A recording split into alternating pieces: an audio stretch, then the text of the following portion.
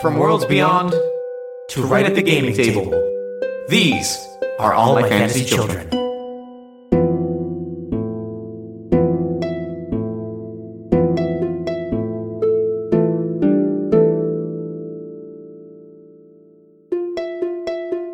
Hey, Jeff. Hey, Aaron. Welcome all to All My Fantasy Children. My name is Aaron Catano Saez. And my name is Jeff Stormer. And this is All My Fantasy Children. It's a character creation, world building, and storytelling podcast where each week, Jeff and I talk about what bugs we're most afraid of. I love bugs. I think bugs are great. Do you not like bugs? No, you don't have any bug fears, though? No, bugs are great. They're neat little things. You are the bravest motherfucker alive. Are you That's not true. Bees, I don't want to get stung. I don't want to get stung by a bee or a wasp. I wanted to talk about how afraid I am of bees. But, you just gotta not bother them and just let it be. You just let it kind of hang out. You just let it fly by. You just let it still. You just chill. The buzz doesn't do anything to you. I get terrified. I was trying to face my fear of bees because it's bad. I'll run. I'm that person who runs. And I was watching bee removal videos yesterday when, the person comes and puts them to sleep. And, when you have, European hornets ruining your life in your garage. And I'm, trying to face my fear with headphones on and have, the buzz in my ears. Mm-hmm. Jeff, I gotta say, I'm a coward. No, I don't mind bees. I think they're fine. I don't, like I said, if one comes up on me, I'm just gonna stand real still until it departs, but I'm not gonna, have a panic attack. I think it's just, you let it go. You let it do its thing. You're a badass. I just like bugs. I just think they're... I like them. I know they're functioning stuff. They're neat. What about roaches? Roaches, roaches, I've lived with, is an unfortunate fact, but, roaches are, Mosquitoes?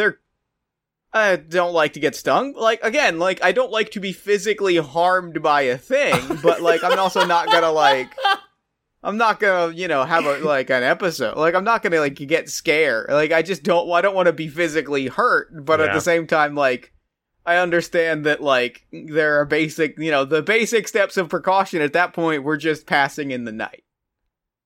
I've just been shaking my head this whole time because I really was expecting you to be okay, here's my list of bugs that scare me. Because my grandma's backyard is real damp, so it's mosquito country. And I have an anxious, when I feel one on me or I see one on me, I don't think things that can hurt me. And then I'm afraid that they will, which is probably a deep layer of issues. But sure, that sounds more sort of like a you thing.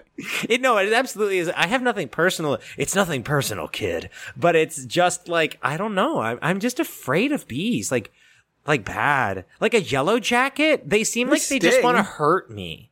Yeah, I get. I absolutely understand it, but at the same time, it's just not a thing that I am personally spooked out by. Do you have any animals that may cause you fear? A lot of them. Really? You're afraid of a lot of animals? You ever been around a cow, Aaron? Wait, are you being serious? Yeah, have you ever been around a cow? Those things are 4,000 pounds. Oh, yes. And we'll just run. Yes. We'll just run at you. See, if that was my time, though, I would accept it. But an animal that you just see and you're just shook. Is there one? I'm legitimately trying to think if there's an animal that legit makes me uncomfortable. Listeners at home, I hope you're hearing this too. I am in shock. I'm afraid of everything. I can't think of anything. I feel like all of my fears are related to, doing basic human tasks. Okay, no, that's fair. I feel like I have so much fear around talking on a phone that I see a bee and I'm well, that's nothing. That's nothing compared to ordering a pizza. That's not going to ask me my opinions on. It's not going to ask me a movie that I like, and then I'm going to have to explain the movie that I like. Feel that. That's just going to be a bee. Okay, I'm way more afraid of being on an elevator with someone and them trying to make small talk. This is some deep shit. Welcome to All My Fantasy Children. Deep. About fears. We're just going to talk about fears today. No, I'm kidding. But that's fascinating. Because that's where my fear lives. I'm completely the inverse where I stress out around bees, bugs. If I see a roach, I start I have to clean my apartment aggressively and like I won't be able to sleep. Like when I lived in Philly, I had a mouse. Oh my God, I was losing my mind. Like I couldn't function. Ugh, I envy you. I mean, that's partially also because I live in the city and I see like mice and rats on the reg. Absolutely. But I don't want them near me. That stresses me out. Little buddies. See, this is why the combination of efforts makes this show the ultimate podcast. Just little buddies. All right. What's getting you excited this week? I have to know. Oh, gosh. Tomorrow I'm going to see the Muppet movie is back in theaters. What? And we're going tomorrow night, like Sick. for a limited run because it's the 40th anniversary. So we're going to see the Muppet movie tomorrow. That's magical. So that's what's really got me jazzed up right now. That's what's been really giving me life this week. Because it's great. I love the Muppet movie. It's one of my favorite movies of all time. I am deeply into the Muppet lore and the Muppet canon, so like I'm very hyped for that. I fuck with it. I love it. It's very good. That's my thing. I love Muppets. You really do. It makes me very. Who's your favorite Muppet? Bam, a basic bitch. I like Kermit. So definitive. You're on fire today. So definitive. So matter of fact. So quick. I'm basic. There's nothing. No, I love the Kermit is also my favorite Muppet. Kermit's great. He's great. I love Kermit. I love Rolf. I love Kermit. I don't think there's a Muppet I don't like. That's fair. I think I'm trying to think of like Muppets that I'm like actively like I don't.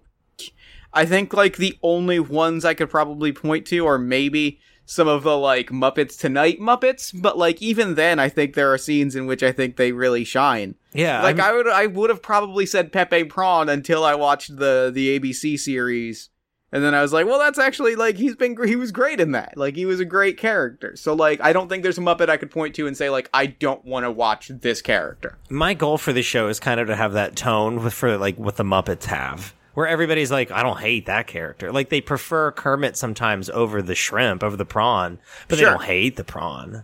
I gotcha. Yeah. What's getting me excited, and I'll transition it into Prompt Town. So I've been watching an anime that is getting me all riled up. It's called Demon Slayer, and then Kimetsu no Yaiba.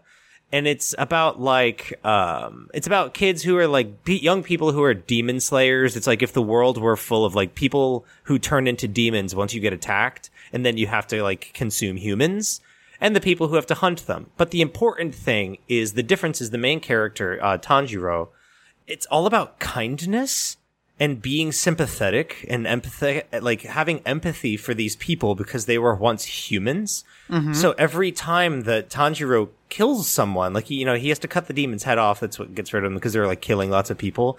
But there's always a part at the end where he's like holding their hands as they like drift.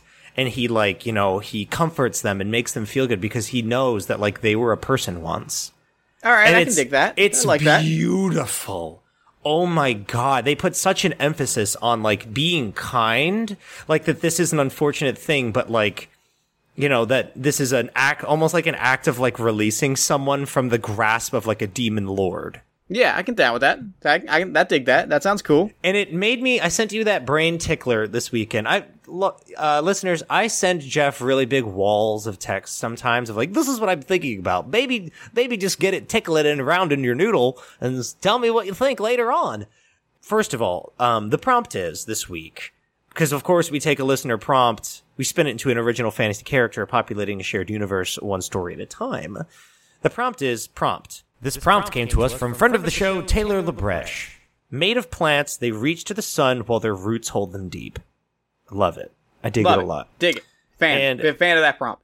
I wanted to ask you if do you want to talk about what I mentioned about warlocks? Is that something curious to you, or do you want to shift to something lighter? That's fine. I'm fine with that. I'm fine going wherever we want to go. So, lifting from the show and kind of adapting it, I was thinking about how that makes me think of our show a lot. About like choosing kindness and empathy. And I was thinking about in fantasy, there are demons. They are beings of another dimension, another plane there's two fundamental like powers at work in the universe, chaos and order. Everything that we've been talking about in the show is, of chaos energy. And then on the other side, order are demons, which oppose beings of fantasy and oppose everything. And when pieces of order energy cross over into fantasy, they become demons. and, do bad stuff. But I was thinking, but if a demon crosses over to the material plane or fantasy, basically, would they start being affected by chaos energy and kind of becoming like even a fraction of them, like a denizen of fantasy? Like they'd start feeling things. They'd start feeling compassion, sadness, anger, happiness, joy, and things like that.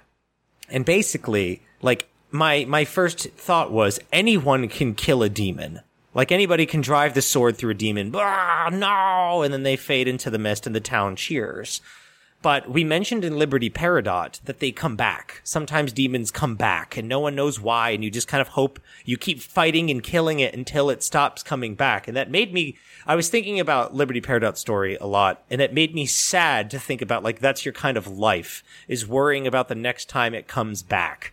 So I was thinking about what a warlock is in fantasy, and perhaps it's someone who releases a demon's hold on this plane by like understanding them, figuring out why they're still coming back, kind of solving their unfinished business and putting them at peace. And that's the link of like a warlock communes to a demon that's like in tabletop games. But in our world, it would be like someone who's like, they're coming back because they're here for a reason. They're not just coming back to wreak havoc sometimes. Like, it's case by case basis. And is a warlock someone who kind of sets demons free? I can dig that. I can get down with that. I fucks with that. Okay, cool. So, let's start at the prompt. What do you think of it? Made of plants, they reach to the sun while their roots hold them deep. Is that metaphorical? I kind of didn't think so. Okay. I kind of felt like that felt literal to me. Okay. Is that this is a person made of plants, or a group of people made of plant. I dig the idea that this is, because that's a weird, cool idea that I'd like to kind of play around with. Give me your first impressions on that prompt, please. My first impression is that this is literally like, either one person or a group of people that are plant people, essentially. And I don't know, it's a very rough sketch, but the idea that these are people who, I don't know if I want it to be literal. I'm saying it out loud and it's ringing false to me, so I don't know if I want it to be literal or not. Well, here's the thing. It's something that you told me about like a long time ago. When you think about like people in a fantasy setting, that can be many things. This can be like, that can be, say, like a demon. It can be like a nymph, you know what I mean? It can be some kind of like, plant entity, like a plant spirit. It can be a lot of things. So it doesn't have to be like a community of people. It can be like dryads, you know what I mean? Right. Or treants. It can be lots of things. Like, you know what I mean? Like, it can be like a haunted tree. It can be a haunted, you know what I mean? It can be lots of stuff. Yeah. So what kind of direction do you want to move in? Because they reach to the sun while their roots hold them deep. So I'm thinking that means they can't move. I dig that. I dig the idea that they can't. They're in place. I kind of like the idea that it's like a demon of some sort. I like plant demons. I love them a lot. I'm into that. So is it a community of plant demons? Is it a forest of plant demons? A region? Or is it just like one? I like it being one. I think it's a singular entity that is that is a plant that is endlessly reaching towards the sun, but also just sources of great and terrible power. Okay. So what's a good place to start for this plant? So we have a plant. Is it a tree? Is it a bush? Is it a flower? Is it a beanstalk? What are you seeing? I'm seeing a tree. I'm seeing like a tree covered in crawling vines and big spindly branches, very like oakish, very like just a very big, scary looking tree. Okay. And is it after, is it just doing bad stuff? Is it poisoning a region? Is it standing alone in a field?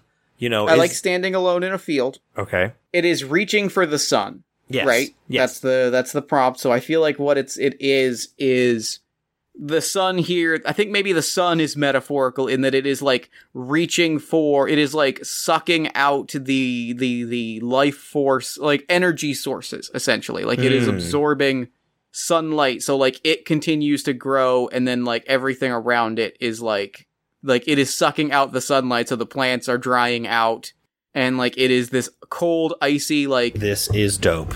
dead grass region as it just like grows and grows in like all directions, right? Like it says it's like reaching into the earth as well. Yeah, well, their roots hold them deep. So it's like plunging deeper. It's like plunging up and down at the same time as it like just sucks and consumes and consumes. So what you're saying is it absorbs light, but quite like a spectrum of light. Like it's in a, so this is like a shadowy field, so what we're seeing is this tree, this gnarled, terrifying tree, you know, ancient, super huge, wide, and like, you know, thousands of rings reaching so high. Perhaps like even the image of it is like you see branches kind of shaped like an upward, like a palm facing upward, reaching toward the sky. Yeah. And like, you know, with leaves growing on it and stuff. And it's actually funneling light into itself. Yeah. And so nothing around it can survive. Animals can't graze. Nothing can live.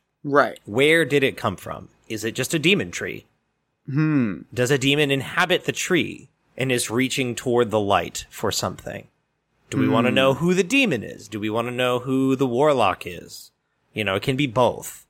I kind of want to know both. Okay, good. Let's start with the demon. All right. You know, let's start with this tree, I think, because this tree is really interesting to me.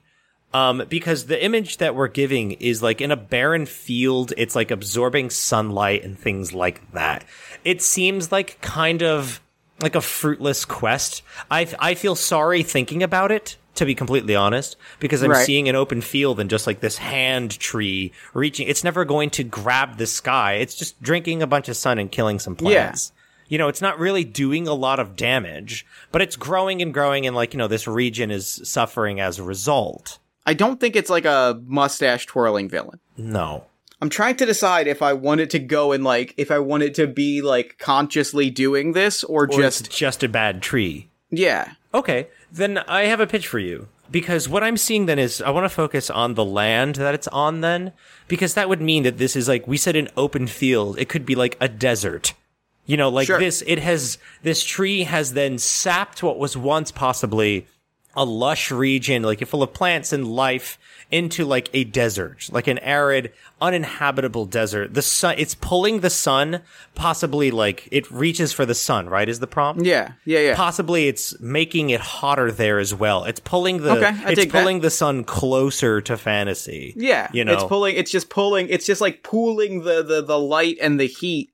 So it's this like almost like sun tundra. Yeah. Where it's just like, it's hard to look straight because it's just like, it's almost like you're having snow blindness, but there's just more light here. Oh, like there's just more light and heat, and it's like you're in, you know, an oven. Everything kind of shimmers, because what I'm seeing is the sun is so strong from this tree pulling the light in the sun that it's even like melted the grains of sand, and they've formed like this.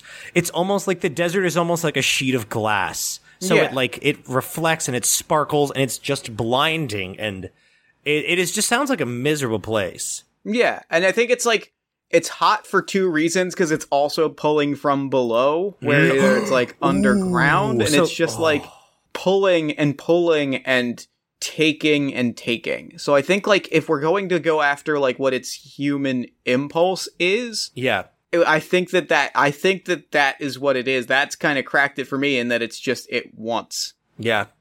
It is just taking and whole, like, it's just taking, and it's just like, it's greed. It's a greedy. It's a greed dragon. Tree. It's a dragon sitting on its hoard, but in this case, its hoard is light and heat, and you know,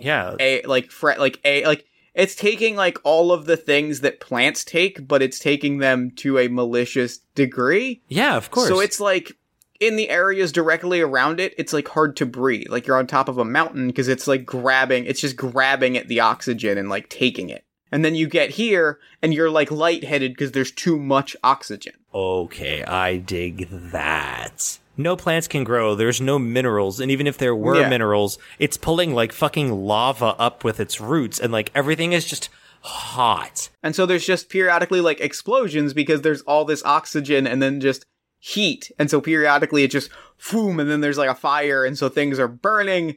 It's just slowly like, you know, luxuriating in that. I love that there's this, because in real life, it's hot outside, and I've been meaning to talk about, like, how can we make it talk about being hot? So I'm thinking about, like, getting near this place. You're, like, comfortable, and then you're like, oof, I better have to take off my jacket. And then, like, the idea of getting close to this tree for a normal person unprepared is, like, you can't even get close enough to really see it without, like, a telescope. Or else you would, like, it'd be like approaching the sun. It kind of wants to become the sun. It wants to become the sun. Yes. And then it's also in its own, so really, like, I wouldn't even say it's greed. It's, like, at that point, it's envy. At that point, it's, I want to be the sun. I want to be that which is the most powerful. I want to be the center of everything. I want to be the center of the universe where everything orbits around me. Impulse. That it is just this impulse that it is acting upon forever.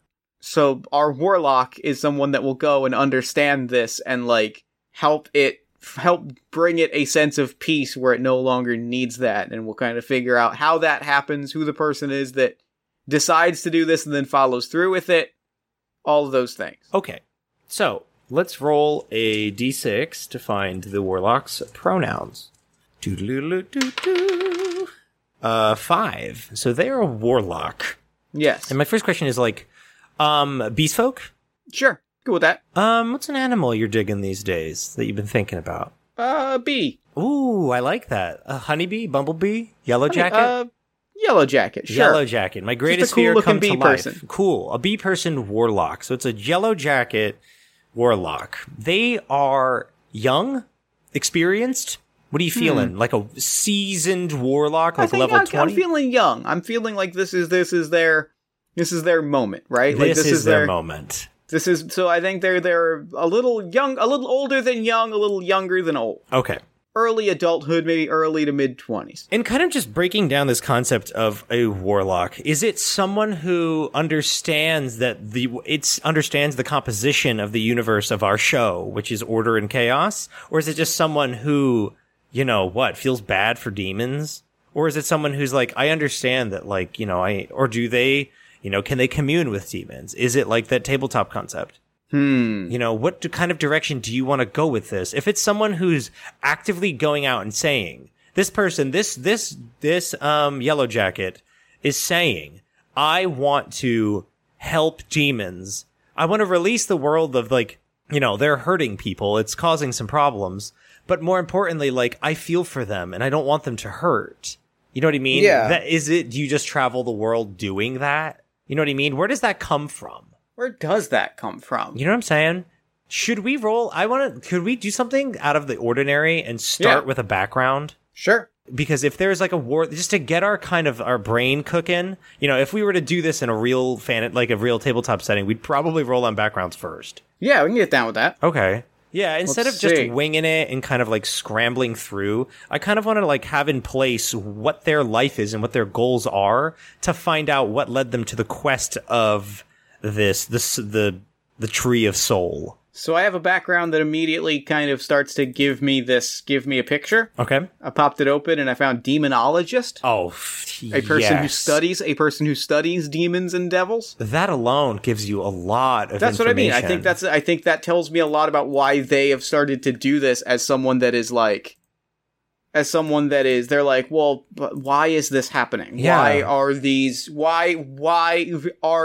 things happening? Right? It's a scientist. Like it is it's that questioning of like, this is a phenomenon that happens in our world and we accept it. There are stories of this. There are stories of these things happening, of beings with great power that when you kill them, they then come back. Like, this is a thing that happens across this world that we live in. Yeah, and they would have to notice that these beings have something attached to them. Like, Limni Locust was clearly a being of, like, greed and power. Right. And, there's demons that always have some sort of human quality to them. And it would take someone like a demonologist to be like, okay, what does that mean? Are they becoming more like us every time they cross into this plane? It can't be just as simple as like, you kill it, it goes away. Especially when they don't. Clearly we're doing something wrong. So this person's like a scientist. And how did they get into this? I guess maybe we'll find out for our backgrounds. I feel like, let's give me a D8 for a personality trait. Okay. That's a 1, actually. I think we can relate more to demons than celestials. Stop. That is not what it is. Yeah. Okay. That's what it says. I think they see I think if I may throw out a pitch. Of course, go ahead. I think they see the human impulse. Yeah, of course. I think they see that they're somebody that, like, maybe they live in the shadow of this tree, right? Like, if this tree is their moment, if this is the first one that they've gone after, maybe they see it and they see the heat and light gathering, and they look at that and they look up at the sun and they kind of go, "Are you trying to replace the sun?" Yeah, like I feel like we asked the question at the beginning, like, is this metaphorical? I think this is the type of person who would be like, there's something deeper than, like, made of plants, they reach to the sun while their roots hold them deep. They'll be like, you're locked in place and you want to replace the sun. Like, that's more than just chaotic rampage, you know what I mean? Some kind of berserk demon running rampant, destroying a town. That's deeper. Like, you want something. You don't just want to hurt. You want to become something more than you are. You want to overcome something. There are needs and wants here. And I think, so my pitch to you is, a lot of this, I feel like, would have to do with our idea of comic books that we've had, where it's, you said they relate more to demons. Like, what is it? What was the? I think we can relate more to demons than celestials. So a lot of fantasy is comic books, which are historical retellings of, like, heroic tales and events. I think this is someone to be like, you know, they're reading these comics about demons getting killed in history books and history, and oh, so-and-so rose up, killed the demon. And then I think they see the pattern of, like, and then generations later, they killed the same one. Why is it coming back and doing the same thing? Because the demons would then come back and just do the same shit again. Yeah. You know, like, if you just cut down this tree, it would just grow back and keep reaching toward the sun. So I think this is someone's, like, they're way more human, or for lack of a better term, than we're giving them credit for. This is deeper than, you know, you can't just stab it. Clearly, it's like, you know, we talked about our approach to monsters in fantasy, where it's like, it's not always just you go out in the woods and you stab something. Yeah. So I think this is someone who's kind of seeing that approach as well, of like, you can't, clearly there's something deeper going on. Right. Like, what is happening, and how can we, if not stop it, how can we at least make peace with it on our end, so that, like, you know, all of us collectively live in a better world. Yes. Yes. Oh, I love that. Like, that feels like a good start to their story, is seeing this tree and going, like, are you trying to replace the sun? Yeah. And starting to, like, understand that impulse. Yeah, like, what is it you want? And just starting to ask questions, and seeing a demon is more than just, like, you know, a being that opposes us. You know? Mm-hmm. Shit. Give me a D6 for an ideal. Animal D6, go. 5, ant. Logic. Emotions must not cloud our sense of what is right and true, or our logical thinking. It's that's the scientific impulse, right? Of course. That's, you know, my gut tells me that you are just going to consume the world. Yeah. You know, that's what my gut tells me, is that this is a terrifying monster, this sun tree. Okay. Can I have a pitch for you on that? Because I really like it. Because we're talking about their background, like who they are and things like that. I think this is how they live their life as a demonologist, trying to figure out ways. Like, they've spent years. What's their name? Can I give you a pitch on a name? Sure. My entire childhood playing baseball, there was a kid who was, like, Dominant from Burlington County. It's such a fantasy name, and I've been thinking about it for weeks.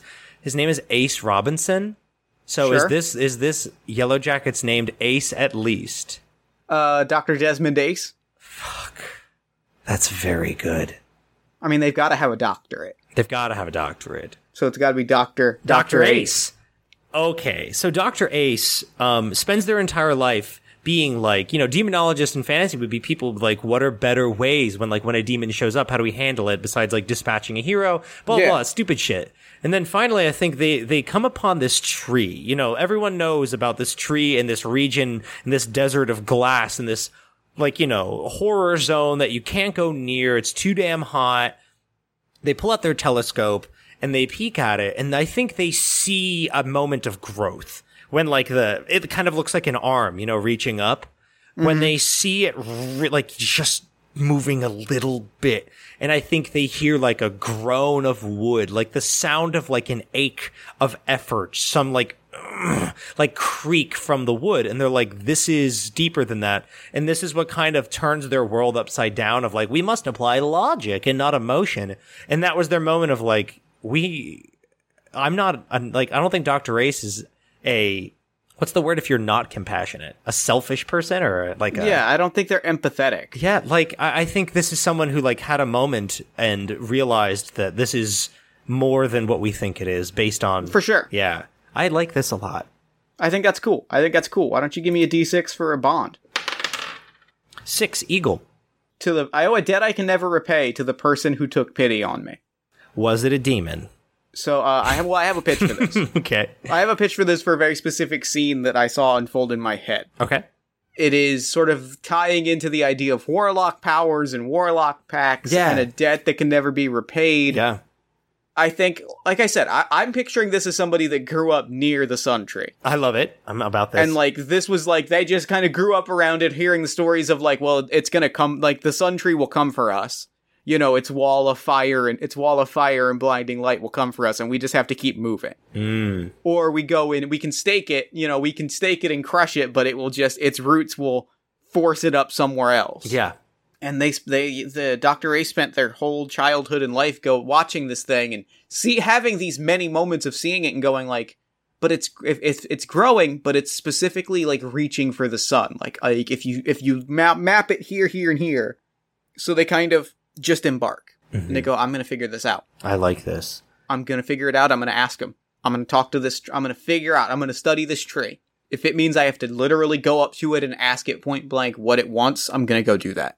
I like the idea that this has been around since childhood. Like, when Dr. Ace was young, you know, they were someone who, like, sees it from really far away and is like, you know, feels some sort of connection with this demonic presence that's, like, causing havoc. And, you know, I imagine, like, every day you look out that window, you see this tree and you grow a little and you're like, what is it you're after? Like, no one knows what it wants but us, like you and me, the narrators right now. Yeah.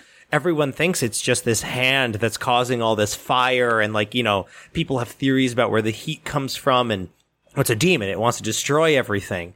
And I think this is someone who, why do you think it's this person? What did they feel that's different? Like, you know what I mean? What pushed them toward the path of empathy toward a demon? I don't know. I think they might have just been an empathetic person. They might have just been an idol. I feel like everything that we've described, their moments of growth, is just they're someone who is an idle dreamer. Okay. They're just kind of someone that loses themselves and just kind of, you know, their thoughts trail. And I think they're honestly... Sorry. Oh, sorry. And I think a lot of it is... what we said, I just lost my train of thought. Let me get it back. Yeah, if the tree is around, like, and you spend your days thinking about it, it's kind of like I don't know if I want to go that personification thing. Like, you know what I mean? I don't know if it would become, like, kind of personified and romanticized and being like, I need to kind of understand you. You know what I mean? It's a constant presence in your life. I think that's somebody, I think they're the kind of person that would do that. Like, I think that tells me, like, the kind of person they are. Yeah. That, like, to do all of this means they are the kind of person who would go, like, but I have to understand why this is happening. Like, they're so nice is kind of what I'm getting at. Like, this is such a wonderful person. And I'm like, what leads you down that road as a demonologist? You know, was there like, I'm trying to think Link Tabletop Warlock and this Warlock where it's like, was there a moment when, like, the tree they could have sworn spoke to them?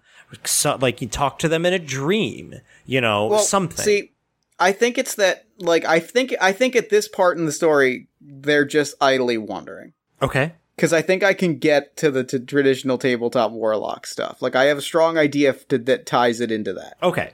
So they go to this tree, they brave the journey, they lose their jacket, they lose all of their gear, they lose their common clothes, their hooded cloak, the weapon that they are proficient with, their bedroll, 6 Saturn scrolls, their pouch containing exactly 5 gold, their 3 to 6 books about demons and devils, which could possibly include Origins of Demons and Devils, Origins of Demons, Origins of Devils, the Batsu of Bator, the Tenarii of the Abyss, the Blood Warfiend Folio, Guide to the Lower Planes, Summoning Rites and Binding Procedures, Fiendish Familiars and their Masters, and the like. D&D is so great. Isn't D&D the best?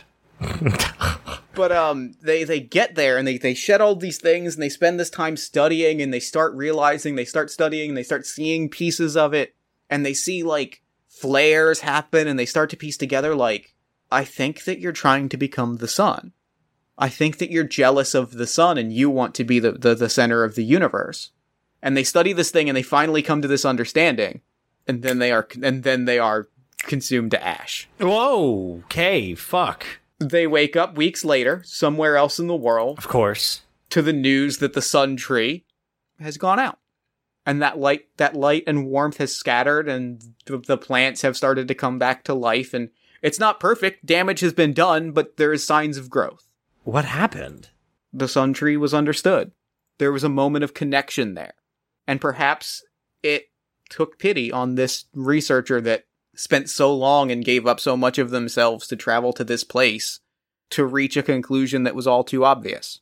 And so in its moments as it slowly like became one with the greater universe of chaos, it used a little bit of its immense power that it has hoarded over generations to bring this person back to life. And now they are alive again with a debt that they can never repay to the person that took pity on them. Wow. And therefore they have this warlock power, this second life, this understanding of demons that has been, given to them by this being that was beyond power, and now they have to decide what to do with that. And then perhaps that is why they wander the world, like studying these demons and going, well, no, it's not just that we have to understand them, it's how we bring them to peace. I love this. I want to talk about the moment that Dr. Ace approaches the tree, because that is what is most appealing to me, is what is the understanding? So the tree is a being that wants to become the center of the universe. That kind of means like it wants what? Attention. It wants, it wants adoration. What does it want? You know what I mean? Like if this was a human being like, I want to be the center of the universe. Is this someone who like wants to be noticed? What's the human quality? Does it want someone to acknowledge their existence? Sometimes all you need sometimes as a person is like, okay, because what the image that I'm getting is if I were alone in a field, in a desert of glass, and no one could come near me, no one could approach me, or they burned up. I've seen countless people. I know my quest is to be important, is to be wanted, is to be seen by all and be relied on by all, but everyone who comes near me is turned to ash.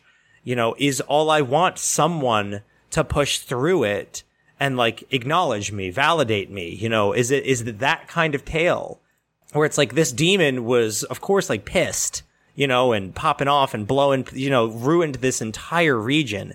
And it was after what? A quest for replacing the sun, replacing the thing that gives life to the world. You know what I mean? Gives us light, gives us this. Was it like, you said it was envy, where it's like, I want to be that. I want to be that for people. And was it meeting Dr. Ace that it's like, the tree, the demon realizes like, I am that to someone. This person's entire life has been about me. Has given every waking moment studying me, understanding me, knowing why but do they have like a conversation? I don't think so. Yeah, how does it work? How do you think it works? I kind of picture it being, perhaps as Dr. Ace traverses this land and is making these notes and is studying all these things and piecing together their grand thesis on why the Sun Tree is as the Sun Tree is. Mm-hmm. It's them coming to that understanding about the Sun Tree, and every time they kind of crack a moment, they're like, every single branch of every single tree that still lives here is pointed towards the sun. And if you watch it over the course of a day, it follows the sun's arc. Mm. And they as they realize these things, they feel it get a little cooler. Mm-hmm. And they feel like that energy disperse a little bit. Yeah.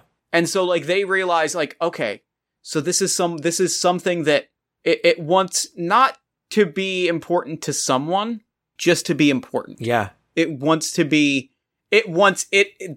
sun, it is creating the sun as its grand art piece that it once studied and obsessed over and like thought about. Yes. So finally there's someone here that goes like, okay, well, I'm going to study it. And as it does that, then it kind of dissipates, and that as it just kind of lets go of things, because it's like, yes, this is important. This thing the sun that I have built is important, and as it studies it, it becomes less powerful until in one final like solar flare, it all goes up, including Dr. Ace, who then wakes up halfway across the world 6 months later. So the tree did acknowledge Dr. Ace. Yeah, in its own way. Yeah, it absolutely acknowledged it, but I don't think there was ever a conscious conversation. It was just Dr. Ace slowly came to an understanding, and then, like, in the ultimate moment, it kind of, poof. So my question for you is, do demons and warlocks make an actual connection? I think it can vary. Okay. I think it can be either. It can be a person really understanding a tree. Yeah. And, like, how that tree fits into nature. I think it varies by the demon and by the warlock, right? Like, I think it varies a lot by demon, by warlock. Okay. We still have another table. We still have another thing to roll on, right? We sure do, Aaron. Oh, and let me tell you, it's the flaw. And I'm looking at these results, and oh boy. I mean, so I'm ready. Let's get into this a little bit. We can get into this. We should talk about this now on mic, because I know a lot of things were cut. I don't know what was cut from last episode. I cut almost everything except the fact that we're like, if we have the giggles, it's because these tables are terrible. Let's talk about D&D background tables. Yeah. Both the officially published ones and the fan-made ones. How best to put this? They horny. They horny. So, like, it's so hard. We're taking this story about, like, a person who dedicates their life to understanding a demon tree, loses everything, but understands that the tree repays their debt by giving them life in exchange for its own, and yet we're about to roll on something that's like, wants to fuck.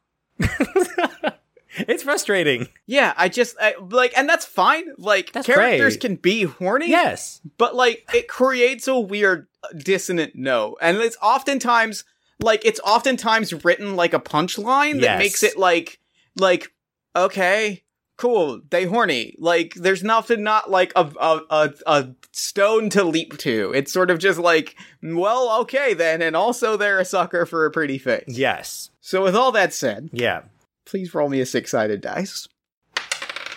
All right, their flaw 5 ant. So I'd forgotten what the outside looks like, and it's only disappointed me. Okay. Can you read number 5 again? I'd forgotten what the outside looks like, and it's only disappointed me. I think this says a lot about who this person is, about Dr. Ace. Because This is someone whose life is dedicated to compassion.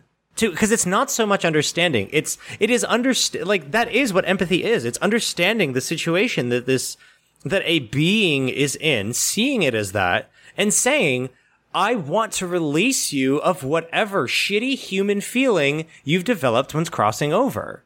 You know what I mean? And that to me is like kind. So I think a lot of it is like, I've seen the outside world, outside of demonology, outside of, what's this region called? Desert of Glass? Sure. Desert, glass, the Glass Desert. The Great Glass Desert. Outside of the Great Glass Desert, I'm sure lots of like warriors in heat-resistant armor have been like, I will go over there and cut down that tree. We can claim this back, and like people can live here again. Like, I'm sure that Dr. Ace's community is like, we're being pushed to the edge of the desert. Like, this is our home. And Dr. Ace has to be like, folks, can you just trust me? I'm a demonologist. I don't want to we can just hire but it'll just come back. And they're like, yes, but that'll give us a brief reprieve. This is someone who's like looking at really great solutions, like great in terms of scale, instead of just, let's chop down the fucking tree, put on some fire resistant boots and get to it. This is someone who's like, I feel something from this tree that is deeper than just a baddie.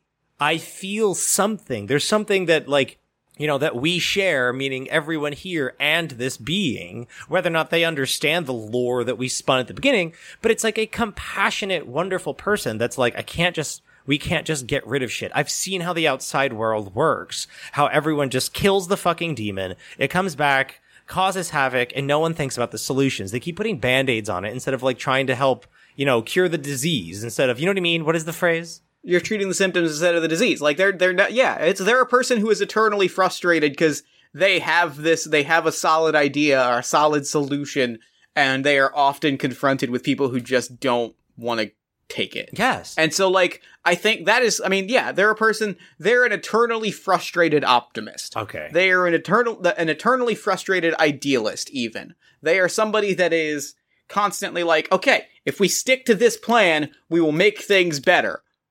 What? You're not listening. You're grabbing an axe, and why are you grabbing an axe and walking out the door? And they're kind of eternally following behind. They're, you know who they are? Who are they? It is the cast of the movie Jaws. Okay. The idea that, like, it's specifically, like, Richard Dreyfuss as the researcher from Jaws that's like, you can't just close the beach. The shark is still gonna be there. It's not going away. Truth. Yeah. And, like, the researcher in the disaster movie that no one is listening to. Yeah.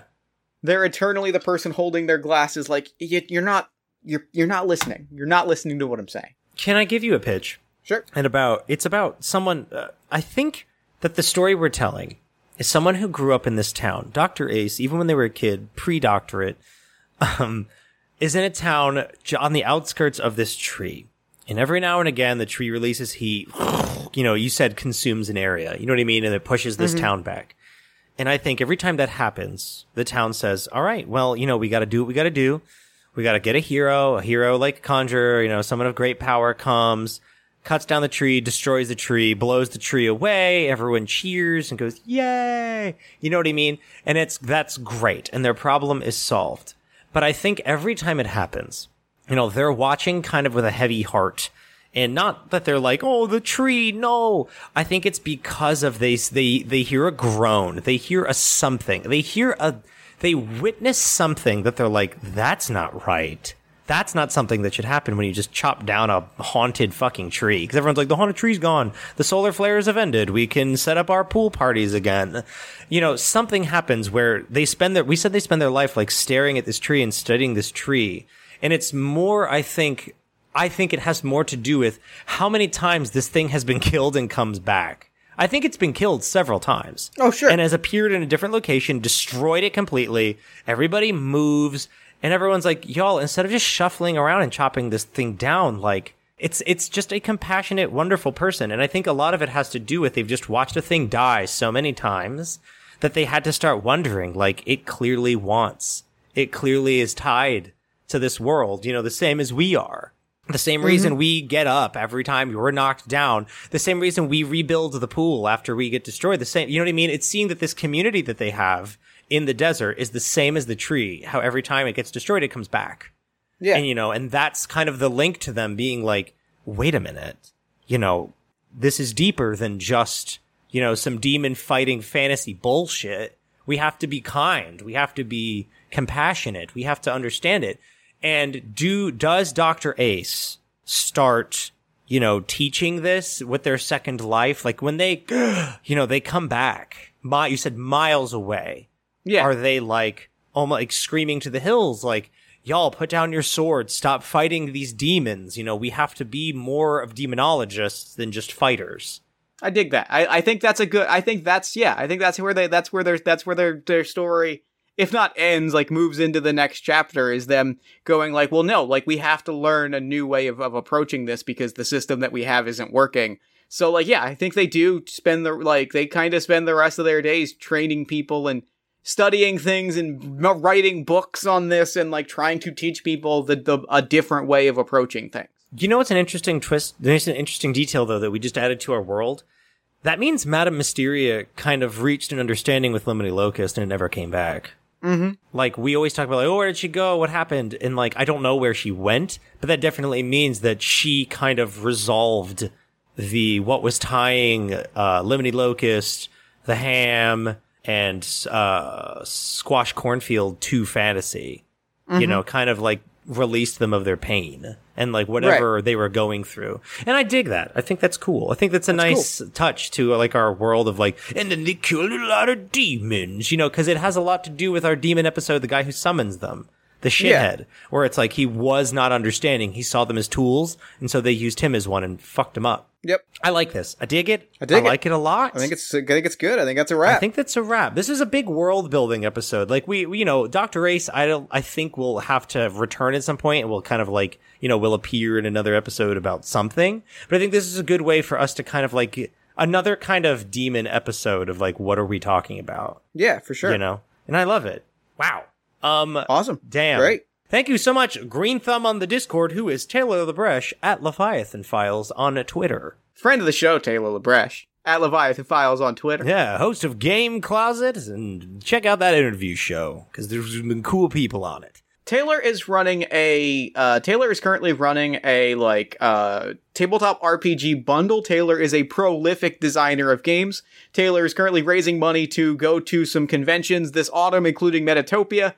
So you can check the show notes for a link to that. It's Taylor's itch.io store, which I believe is riverhousegames.itch.io. It is, in fact, riverhousegames.itch.io. Go there, check out the bundle, help Taylor get to some cool conventions so that we can hang out. You need to help me personally hang out with Taylor by funding this bundle. Truth. This is you're helping me specifically. Yes. Help Taylor help Jeff. Yes, because I want to hang out with Taylor because Taylor's great. If you'd like to submit a prompt of your own to our little podcast there are ways you can do it, and they're really easy. It's so easy, and you're so clever. I know you were listening to this episode being like, I could have taken that in a way better direction. Then tell us, prompt us. You can tweet at us at AMFC_podcast using the hashtag FantasyChildren. You can post them to our Facebook page at facebook.com/allmyfantasychildren. You can email them to us at allmyfantasychildren@gmail.com. You can post them to our Discord at bit.ly/AMFCDiscord, or you can go to allmyfantasychildren.com. Boom. While you're there, check out all things All My Fantasy Children. Check out how sexy that site is. And while you're there, send us a prompt. Oh, Jeff is a second podcast. Speaking of dope websites. Party of One is an actual play podcast focused on two-player role-playing experiences. Every week I sit down with a friend, we play a two-player game, we share some laughs, maybe a few tears, and we have a really good time. You can find out more information at partyofonepodcast.com. Boom. All My Fantasy Children is proud to be a part of the One Shot Podcast Network. If you like learning a lot about the creative process, check out Design Doc. Join hosts Hannah Schaefer and Evan Rowland as they redesign their first role-playing game, Questlandia. Design Doc is an experimental and public participatory analog game design. It's fun, it's messy, and you're invited along for the ride. It's so fucking good. That's real good. It's like a great resource, and I'm a huge fan of, I'm a huge fan of the games that have come out of Make Big Things, and Hannah and Evan's games are awesome. They rule, and I can't recommend them enough. So, hearing them make Questlandia 2 and, talk about things like Kickstarters and the creative process is, I will say it's an essential resource if you're interested in, making games, promoting games, selling games. They are people who do this, and they do it well, and they talk, and hearing them talk about it is a valuable resource. And here, I'll take it a step further. I don't make games, and it's still really informative because all of these things apply to anybody who creates anything. They had an episode about pivoting, and it was super informative to be it's okay to sometimes be we have to go in a different direction because that's what the project needs, is what we need. You know what I mean? There's always a lot to be found in that show that applies across the board, even if you're not a game designer. So go listen to it. Verbal hug this week. It's okay to pivot sometimes. Yeah. It is okay to say, okay, we need to take this in a different direction. We need to work out some things, and we need to kind of move it this way in order to move it forward. That is a valuable skill. Speaking of things that they talk about on Design Doc, I think that's a good verbal hug, is to say, if you feel like you are against a wall, perhaps think about, maybe not moving forward, but sideways, and that there might be a path forward by moving sideways. Sometimes that's the best way to Sometimes that's the best way to move forward, is to move sideways and then up. Absolutely right. That's a very good fucking verbal hug. Hell yeah. What else? We don't do anything else in the show? I think that's it. I think that's it. On that note, until next time, good night and good game.